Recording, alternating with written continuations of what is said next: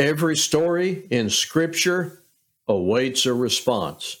I'm Warren Berkeley with the Laurel Heights Church of Christ in McAllen, Texas, and this is the second class in a series designed to cover the 17 periods of Bible history. Now, I don't want this to sound arbitrary.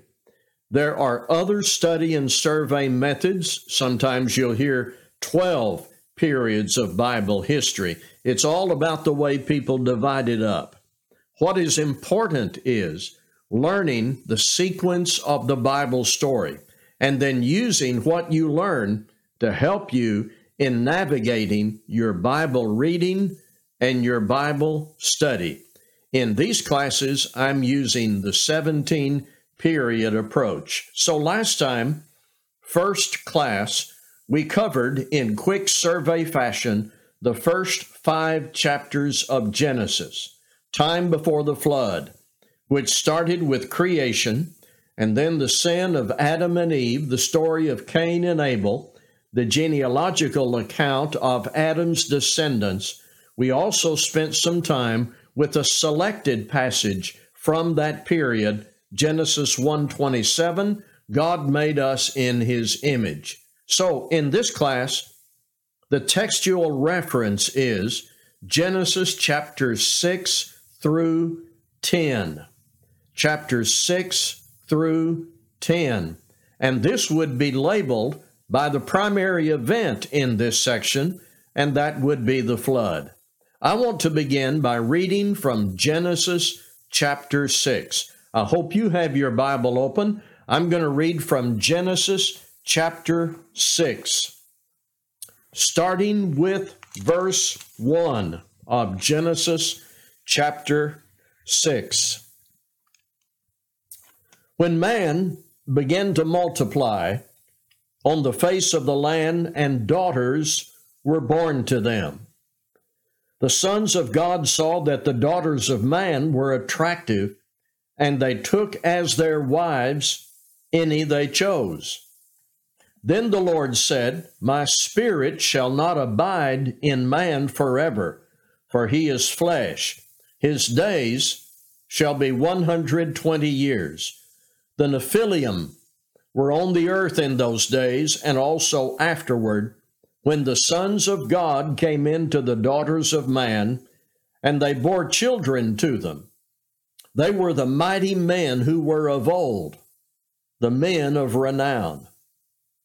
The Lord saw that the wickedness of man was great on the earth, and that every intention of the thoughts of his heart was only evil continually.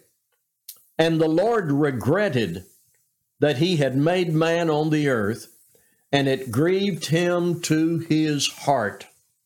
So the Lord said, I will blot out man whom I have created from the face of the land, man and animals and creeping things and birds of the heavens, for I am sorry that I have made them. But Noah found favor in the eyes of the Lord. These are the generations of Noah. Noah was a righteous man, blameless in his generation. Noah walked with God. And Noah had 3 sons, Shem, Ham, and Japheth. Now the earth was corrupt in God's sight, and the earth was filled with violence. And God saw the earth, and behold, it was corrupt, for all flesh had corrupted their way on the earth. And God said to Noah, I have determined to make an end of all flesh, for the earth is filled with violence through them. Behold, I will destroy them with the earth. Make yourself an ark of gopher wood. Make rooms in the ark, and cover it inside and out with pitch. This is how you are to make it. The length of the ark, 300 cubits. Its breadth, 50 cubits, and its height, 30 cubits. Make a roof for the ark, and finish it to a cubit above, and set the door of the ark in its side.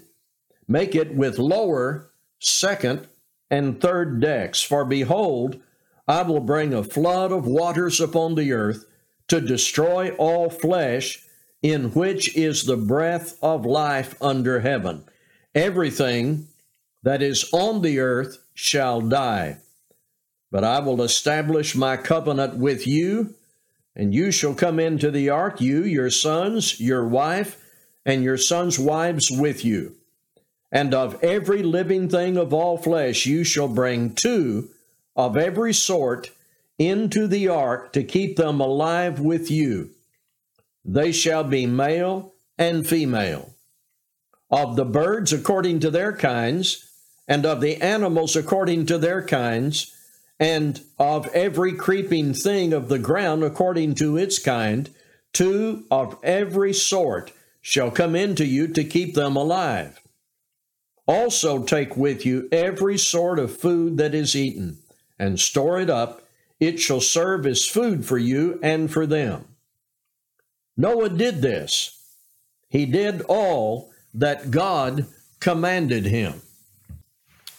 So that's the reading of the text in Genesis chapter 6, verses 1 through 22. Now, this is not a verse-by-verse exposition, so I'll not be going back through every verse and giving you a detailed, in-depth analysis. This is a survey, summary sort of approach. I want us to concentrate for a few minutes on these highlights. Number one, it was very clear that God was displeased. God was displeased. You get that idea from the very beginning of Genesis 6. The sin that first appeared in the lives of Adam and Eve and then Cain continued in such profound proliferation. God came to this point. He would take action. Notice that specific causes are given of lust and violence and inordinate pursuit of earthly ambition. In verse 5, the Lord saw that the wickedness of man was great in the earth, and that every intention of the thoughts of his heart was only evil continually. It sounds like everyone had marked out a path away from the Creator. And then verse 8 says, Noah found favor in the eyes of the Lord. The next part of this is important and contains fundamental lessons for us. God gave instructions to Noah to build the ark. God didn't just say to Noah, Noah, we've got a problem. Here's what's going to happen down there. And you know it in advance, and so you figure out how to deal with it. You do whatever you want. Verse 9 says Noah was a righteous man and that he walked with God. God takes care of the righteous, and in this case, God's care led him to provide very specific instructions for the safety of Noah and his family. And that divine care didn't mean that Noah would be inactive. God gave instructions to protect Noah and his family. Noah had to follow those instructions in building the ark and getting everything ready. We read those instructions in Genesis 6. And then what did we read? When we came to the end of the chapter, what did we read? Verse 22, Noah did this. He did all that God commanded him. Noah did this. Noah responded to God's instructions by the activity of faith. Chapter 7, Noah and his family enter the ark, and the flood occurs just as God had said. Noah and his family are safe inside the ark with the specified animals that God included. The narrative in chapter 7 describes the turmoil and disaster outside the ark. The waters prevailed, increased greatly on the earth. Chapter 8 contains that significant statement about God, that he remembered Noah and all the animals. and the waters subsided. A raven could not find dry ground in Noah's first attempt. The dove found dry ground according to Genesis 8 through 12. And I want to read what happened next in Genesis 8, 13 through 22. In the 601st year, in the first month, the first day of the month, the waters were dried from off the earth.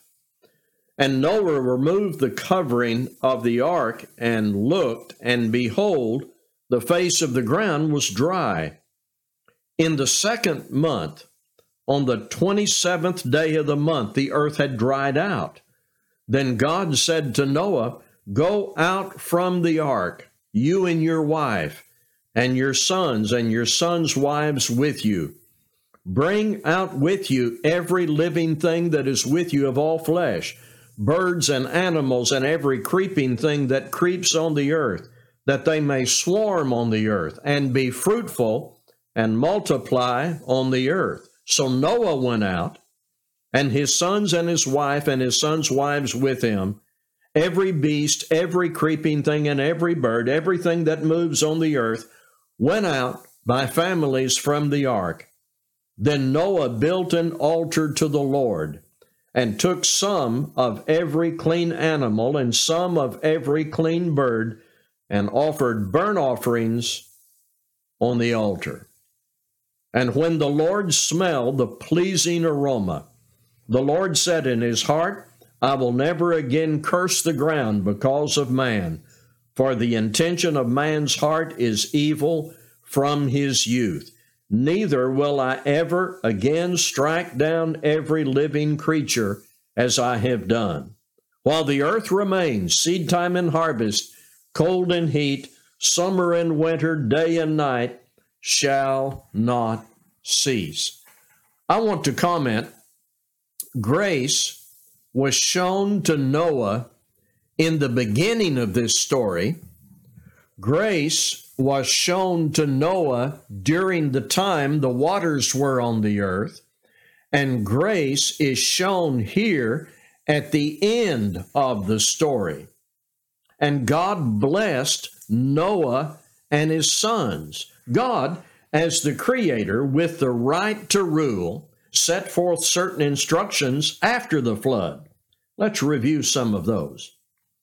God said to the sons of Noah, "Be fruitful and multiply and fill the earth." I want you to remember that because it's going to become important in our next study.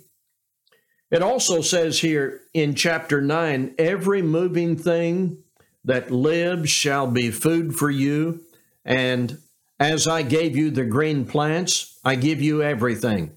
I'm just reading from Genesis 9, verse 6. "Whoever sheds the blood of men, by man shall his blood be shed, for God made man in his own image." You recall we talked about this in the very first class. It is foundational truth. God made man in his own image. Then we've already mentioned what is sometimes called the rainbow covenant. The rainbow covenant. You can read that here in Genesis 9 through 17. The rest of the chapter concerns Noah's descendants. These family trees are records of descendants that we come to in the Old Testament. May seem to be tedious, may seem to be not important the first time you read through them. But like so many things we encounter in Bible reading and study, as you progress through Scripture, the value of these genealogies will emerge. Later, when we get to the genealogical tables that directly lead to the Messiah, those become very important. Noah lived to be 950, and then he died. Let's consider now what we can learn from this section of Scripture. I want to focus on Noah. We have discovered in this section of history God's careful instructions about the ark and Noah's response. I want to go back and talk about that in some detail now. And here's the way I want to put it. Noah built the ark, though he lived in a wicked world, despite any questions he may have had about what God was doing, even though the task was enormous, and he did this against the tide of popular opposition and likely ridicule. He did just exactly what God said under these circumstances. I think we need to see in this episode a good example of faith that led to obedience. That's what the Holy Spirit calls to be written about this in Hebrews 11 and verse 7. Would you turn to that? Hebrews 11 and verse 7. By faith, Noah, being warned by God concerning events yet unseen, in reverent fear, constructed an ark for the saving of his household. Faith that saves is responsive to God, to whatever God has directed us to do, to receive that salvation, no matter the wicked culture that may be around us. It has great reward, acting on God's word concerning things unseen in reverent fear. That's the powerful lesson from this section of Bible history. So, we've covered two periods of Bible history: creation, the fall into sin of Adam and Eve, Cain killing his brother, now the flood, and this story contains Noah's righteousness and the good outcome for his family as documented in Hebrews 11 and verse 7. May I recommend you go listen to Brother Smelser's 3-minute Bible study where he goes through the 17 periods quickly. Use that timeline video to help you get the big picture of what God did to steer events to Jesus Christ. A couple of other things we're going to do in this class, just very briefly here near the end. As we work through this timeline of Bible history, please try to get into your mind the books of the Old Testament. The 5 books, Genesis, Exodus, Leviticus, Numbers, and Deuteronomy. The books of history from Joshua through Esther. The wisdom literature, the major prophets, the minor prophets. There will be times in our classes when we'll pause and go through those. It will be good to memorize those. New Testament books, the Gospels, the history in the book of Acts, the letters of Paul to churches, the general letters, Paul writing to individuals, the Apocalypse, or the book of Revelation. Here's a good way to remember that. Who Jesus is documented in Matthew, Mark, Luke, and John. If you want to know how to respond to Jesus Christ, that's in the book of Acts. If you want to know how to live daily as a Christian, Romans through 2 Thessalonians. If you want to know about preachers and elders, 1 and 2 Timothy and Titus. More about what Christians need to know to live as disciples faithfully every day, Hebrews through Jude, and then victory in Christ in the book of Revelation.